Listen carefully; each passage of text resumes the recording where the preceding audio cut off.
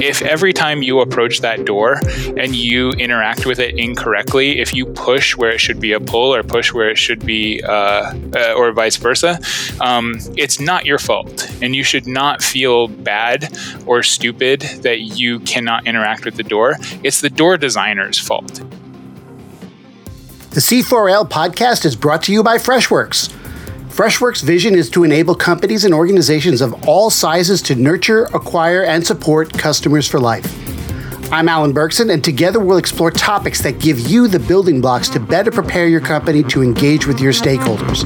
That is, your employees, your partners, your prospects, and yes, your customers. The C4L podcast, helping you build the trust necessary to earn customers for life. Welcome to the C4L podcast. I'm Alan Berkson, and my guest today is Daniel McClure. Daniel is IT manager at Warby Parker. He is also a big fan of gummy bears, pickles, and hot sauce, but he put a question mark after the hot sauce, so I'm not sure that he's really committed to the hot sauce. Welcome to the podcast, Daniel. Thank you very much, Alan. I just wanted to make sure to note that I don't enjoy all three of those simultaneously. It's kind of like that triangle where you can only have two of the three. So maybe like pickles and gummy bears are good, but pickles and hot sauce are definitely quite enjoyable at times. Fantastic. Well, so I'm a big fan of Warby Parker. I'm wearing my Warby Parkers right now. Just for those of us, for my listeners who don't know, just can you give people just a quick overview of what Warby Parker is, who you are, what you stand for, what you bring to the world? Yeah, we want to completely overhaul the eyewear industry as it stands. We are a direct-to-consumer eyewear manufacturer. We remove all of the middlemen that are typically involved in getting a pair of glasses into someone's hands, which drastically decreases the cost to the customer and maintains the same level of quality that you would see across the board, if not higher in some instances. We also have a big partnership with a nonprofit where when you buy a pair of glasses, Warby Parker will donate the amount of money that it costs to manufacture a pair of frames to this nonprofit that travels around the world and allows people to see by providing them with eyewear. Wow, that's something I did not know. Today I learned. It's similar to the Tom's buy a pair, give a pair. Yeah. So that's what I was thinking about. And I think another thing that's highly relevant, because that was my experience, is if you happen to be stuck working remotely or sheltered in place, I never actually saw anybody or met anybody from Warby Parker in the entire process of me trying on, acquiring, and everything with my glasses. Yep, and we're still fully operational. We are providing medical devices to people, so we are an essential business. So the production facility that's about 15 minutes away from my house right now is in full swing. Fantastic. So the main thing I want to talk about is a concept that you introduced me to. I had never heard it before, and it's as I've heard you say, it's a core driver, a core ethic this whole concept of Norman doors and how that impacts how people, it's design of everyday things. So let's first, if you could tell people what a Norman door is, and then I really want to take into what that means for you and how you because you're an IT service delivery, but you work for a company that also, I think, puts design at the core and at the front of what it works on. Yeah, and that's really resonant throughout our entire org. So the idea of a Norman door, right? This is kind of when I kind of stumbled upon the concept and what a Norman door was, it really resonated true with me. There is an individual, Dr. Don Norman, author of Design of Everyday Things, has held many different seats across many technology companies. I think he was a fairly senior member of like Apple Design for a while. He spent some time over in the UK, and he found that among a lot of the frustrations that he had were the like outstandingly terrible design of doorways in the UK, and how this can kind of be more specifically is a door that you approach and have no idea how to interact with that door to just swing it open or interact with it and move through this door. As human beings, we typically rely on a lot of visual cues or visual indicators as to how to interact with something. So as you approach a door, if you were to see a bar that you could grab, your natural instinct would be to grab that bar and pull it. If you're approaching a door and you see the hinges are facing you, it would indicate that door would open toward you. If there's a hand plate at the seam of a door, you would assume that you would put your hand there and push through it. And he realized that he would approach a door that had a bar, and it would not be a pull, it would be a push, or there would be no other visual indicators as to how to move through this door. It was very confusing. There would be a doorknob that you would turn and then push through instead of pull. And, these are the kind of things that as humans, we're so used to interacting with everyday things that when the visual indicators of something as simple as of a door are not present or not indicative of how to operate with it, it creates a lot of friction and actually makes you feel dumb.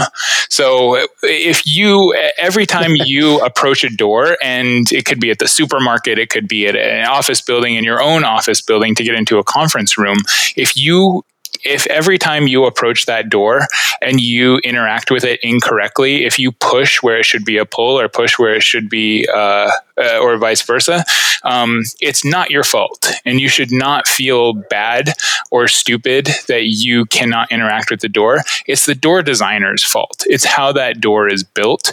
It's the responsibility of those individuals to make sure that they're designing the door and putting the visual indicators in place so that as you approach the door, it's this very organic, like non-thought, like subconscious process where you're able to move through that door without a break in anything.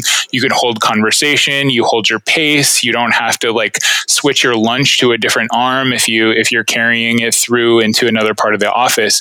You should be able to move through these doors without any thought whatsoever. So I took that concept and I applied it to computers. I, being a forever computer nerd, have certainly run into plenty of my own issues interacting with Windows, Mac OS, Linux, whatever it is. You throw it at me, I've touched it, I've played with it. And the thing that is always, I love tinkering, I love fixing things, but that's not true for everybody. A lot of people, they come into work, they sit in front of their laptop, and they would just like to get their work done. They want to be as productive as possible and be that really like good contributing member to that organization. But what I've found is that a lot of the like stigma that kind of comes with IT is that IT is there to kind of create all of these blockers for policy and process and security and everything. And I just don't believe that to be true. It's not that I don't believe that to be true. I think there's like this old guard of IT that has this like mentality of being that like those gatekeepers. But I think that with the technology that we have in front of us today, we can kind of like break through those boundaries and create this like really amazing experience with computers. And computers are amazing devices. They're incredibly powerful. They're fast. They're light. They can do everything from mad queries in Excel to playing, PUBG or Fortnite or whatever the new hotness is there. And you can do that all from one box. You don't necessarily have to have specific devices for each. You can buy kind of an all-in-one laptop or desktop and do have that same functionality. So why not utilize that power and utilize the Core i9 with 64 gigabytes of RAM MacBook Pro to really like open up the individual's productivity? Right. No, there's a core principle when I think about customer for life or even just customer service is if you're calling me with a customer service query, it's because you couldn't do what you were supposed to do. Mm-hmm. Yeah. And so basically, I want to get you back to, not only do I want to get you back to doing what you were doing before you called me, the concept of a Norman door says I shouldn't even have put you in a position where that happened. It's my obligation as in this case, the IT deployment person or the person who's in charge of helping you with technology or giving you the technology you use to do your job to make sure that it's seamless and almost invisible to what you're trying to accomplish. Does that make sense? Yeah, IT should be able to enforce security, enforce process, enforce different barriers that are all running in the background, but those barriers should not impact the end user's productivity. I have a really great story. I'll try to get through it relatively quickly. This was within my first 6 months at Warby Parker. So we have a customer experience team. So anytime you have an issue with your glasses, you call in and they'll help you with their order, your glasses, whatever it may be. And you talk to someone who is either in New York or Nashville.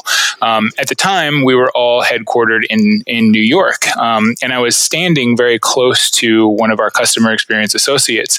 And they were on the phone with a customer, and the Warby Parker customer experience associate said, "I'm really sorry, my system is slow." Over the phone to one of our customers. And I flash back to all of these times where I would be on hold for like 20 minutes and I'd talk to someone and then they'd transfer me to someone else and that person would lose my case and I'd have to re-explain the entire situation. And then as they're looking at my account, they're like, "I'm sorry, my system is slow." And I realized at that moment that it was my job to never to do my job so well that the individuals consuming my product, which is use of their computers, were never inhibited. They never had to say to a customer, "I'm sorry, my system is slow." There's a lot of exterior factors to that, of course, but everything that was within my reach, I wanted to make sure that there was never an issue that would have one of my customer experience associates stating those words. Well, and that has a dual impact. And, if I think about customer for life, there's the employee experience and there's a customer experience. That experience is not only frustrating for the customer who has to wait to get their problem resolved, but that employee, that's not what they wanted. They want to solve the problem. So you've just inconvenienced two people with one instance of one failure, I guess. Right. Yeah, absolutely. And that's it really resonates, especially as we moved into the brick and mortar space. If the people in person in a retail store are having a technical issue and they have slow transactions or their point of sale is slow, that immediately translates to a decreased customer experience, because we can always kind of like get through it together, of course, but we don't want to have that. We want to provide a best-in-class experience for everybody, and it's not just our external customers. It's our internal people as well.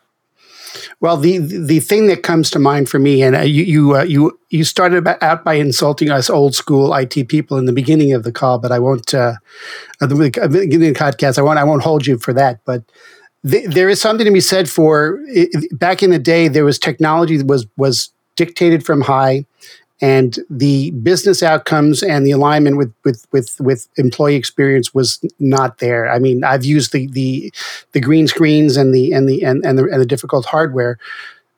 It seems like Warby Parker is not only thinking about business outcomes from a technology point of view, but the entire experience chain from employee to the customer to that entire value delivery. Yeah. One of our sub core values at Warby Parker is designing with empathy. And I mean, this kind of like resonates back to like the Norman doors, where everything that we're doing internally, it reflects somehow through the chain. I was recently having a conversation with, this is kind of like a shameless plug, but I was having a conversation with, I think it was like the CEO of the nonprofit that we work with. And, the question was posed like, what do you think about like your competition, and Warby Parker's competition in particular? And what I said was, there are certainly, companies out there that are offering eyewear at like a reduced price, but what is the like supply chain on that? And are there people along the way that are potentially suffering?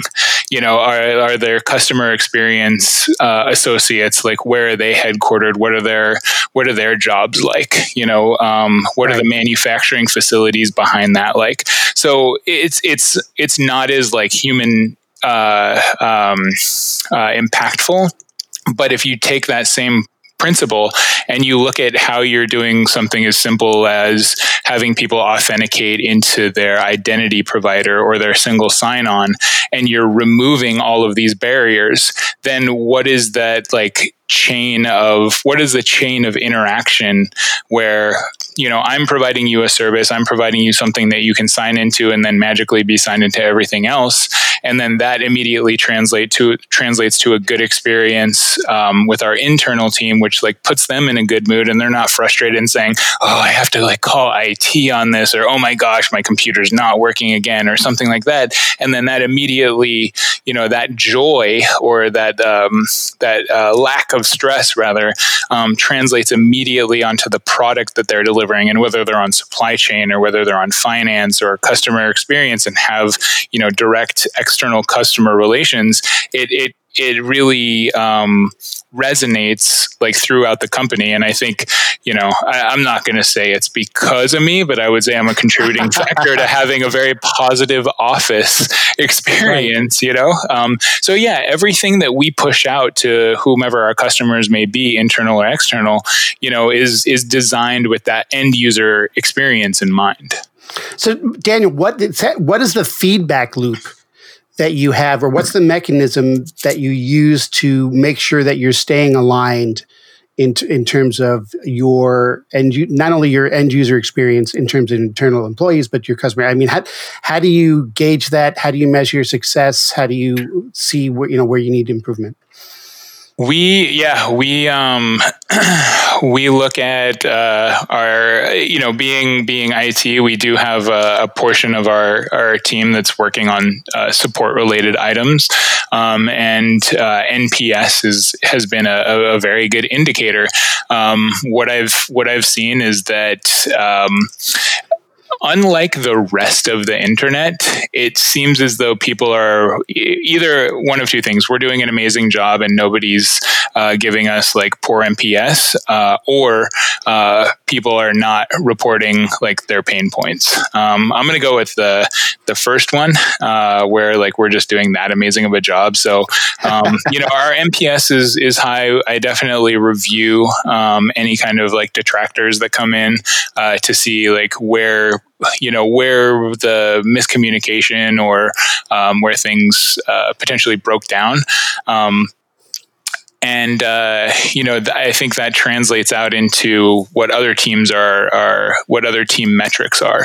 So for instance, and I keep going back to customer experience, they have a lot of metrics around MPS as well.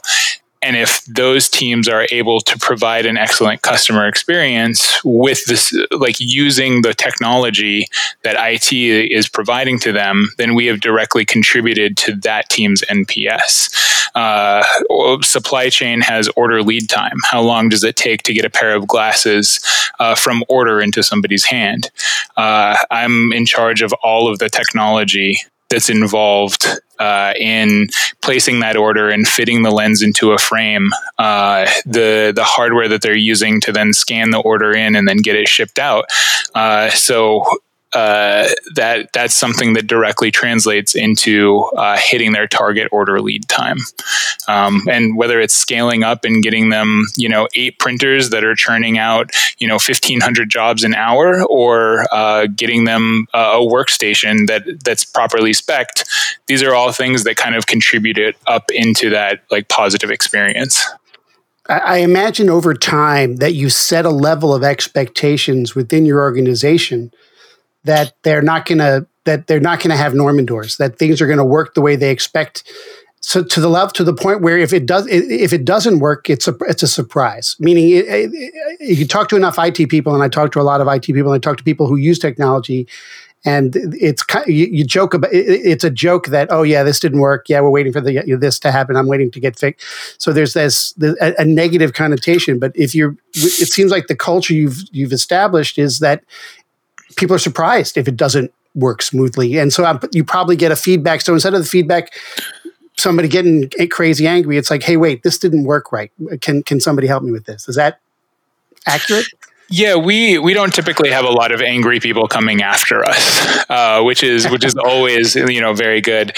I think that we do a good job at setting expectations, and yeah, we've been able to deliver a high level of service since I've been with the company, and I just celebrated my 6-year anniversary in April. So I think we've certainly had a lot of areas of opportunity, and we've course corrected.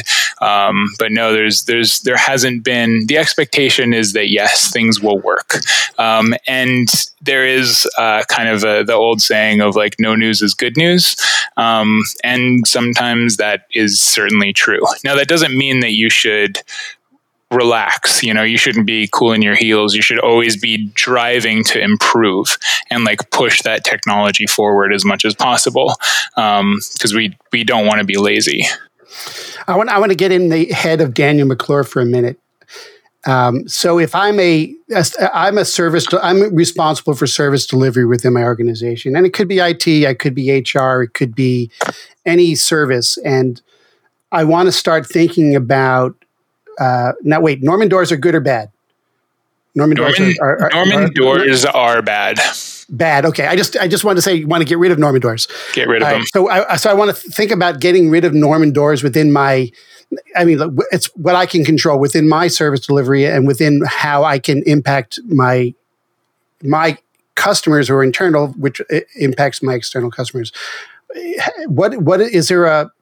I mean, do I just look at what the problems I've seen? I mean, there's got to be a little bit. Like I said, I want to get in the head of Daniel McClure for a second. How would I start? What advice would you give me? Talk to people. That's going to be your most important key indicator. There's kind of there's one way of approaching it and just kind of kicking back and saying no news is good news. Things are not breaking. Everything is okay. We're just going to let this ride. And too many people do that. Right, and that's I think you get into a very dangerous spot where you start to like rely too heavily on the technology that's in place, and you're not innovating, and that's that kind of like draconian, like, well, we have built this and it's working, and we're not going to make any changes. Yeah, my best piece of advice that I can give is talk to your key stakeholders, and that could be anybody in the company, anybody who is a consumer of your product. Put 30 minutes on their calendar and just ask them how their team's experience with technology is, and you'll be surprised. There's everybody always has a good level of feedback to get, and if you've fostered an internal culture of excellence in delivering, that feedback is very healthy. Nobody, like I said, no, there's no tension. There should be no ego there. You should always want to be improving and going to your stakeholders and asking them where some improvements can be made. The best part about this is if you do this regularly enough with your stakeholders, you will kind of gradually and organically have like a seat at the table, where you're brought into initiatives and people are coming to you first, and you're not kind of like an afterthought. You're not reactive. You could be part of the right. Right. You can be a part of the solution and not a contributor to the problem. Right. And so if there's like an initiative that you want to push through, and something that I hear a lot from my peers is like, I just don't know how to push this through. I don't know how to get buy-in. I don't know how to do these things. Well, you don't just walk up to your CEO, CTO, or CFO and just say, hey, look, I have this new thing. It costs $70 each. I want to give 2 to every single employee. And you're a 3,000 person company. And they're like, great, sounds good. Go forth. That's never going to happen. So if you can start with smaller teams and build a relationship with them and introduce ideas, you're able to run pilots, and you can test, and you can identify, what their improved experience is with these devices. So yeah, to reduce that all down, talk to people. So in your crusade to eradicate Norman doors, how do you? What do you look for in employees in your staff? Is this something that you teach them? Is this something that you hire for? A combination of both? I share, yes. I would say it's definitely something that I like to instill, but it also has to kind of come along with the full package. Like somebody needs to be willing to kind of jump on, jump in my gummy bear filled car and ride off into the sunset. Right. And finding really good people who like genuinely care about customer service and providing like a best in class experience is incredibly important. But also someone who has some really good technology chops and really good technical experience as well. You can certainly teach tech. You can't teach that like really driven, customer experience focused individual. But at the same time, you have to have kind of a good balance of both the tech and the personality. And then internally, I bring up Norman doors probably once a year. I really get people. I challenge people to think about what the end result is going to be. I like to think that when I'm pulling a project apart, that it's kind of designed in reverse, where we're saying like, what do we want the end result to be, and how do we get there? Do you spend a day in the life of the end user to see what the experience is? Meaning anecdotal feedback or conversations is one thing. Actually seeing what's going on probably gives you more insight, or not necessarily? I eat my own dog food on a regular basis. Because I don't want to seem like I am in any way given leeway. Like I need to follow my own process that I build. Before we jumped on this call, we just pushed out a new process for provisioning macOS devices. So I wiped my macOS device at home and re-enrolled it with our management platform just to see what it would be like from an end user's experience. And these are all things that I'm going to be doing that shortly with Windows. And there's plenty more opportunities. So while I don't sit, shoulder to shoulder on a very regular basis, I do test out like the new stuff the new improvements that we're making. So at least you experience what their experience is going to be, and so you understand, and you have a chance to assess it and say, no, that's not good enough. We've got to fix that, or this is going to be something that's going to be worthwhile, right? For my end users. Daniel, this was fantastic. Thank you so much for joining me today. I didn't get to ask you about gummies. What's your favorite flavor? Ooh, either the red ones or the clear ones. I'm not sure what flavors those are supposed to represent, but those are my favorite. What flavor? It's the color. It's always the color. Yeah, the colors, they just taste better. Candies don't have flavor. Candies don't have flavor. They have color. I feel like gummy flavor is it's like sugar and chewy. It's all about the gumminess. But for some reasons, the clear ones taste better. That's great. And what kind of hot sauce? I don't mean to be trite, but I do really like sriracha, and I often fall back on my old classic of Louisiana hot sauce. I can't pronounce sriracha, so I can't eat it. You just did, so now you can. Well, this has been fantastic, Daniel. Thank you so much, and thank you all for listening. We'll catch you all on the next C4L podcast. Looking forward to continuing the conversation. All right. Thank you so much for having me.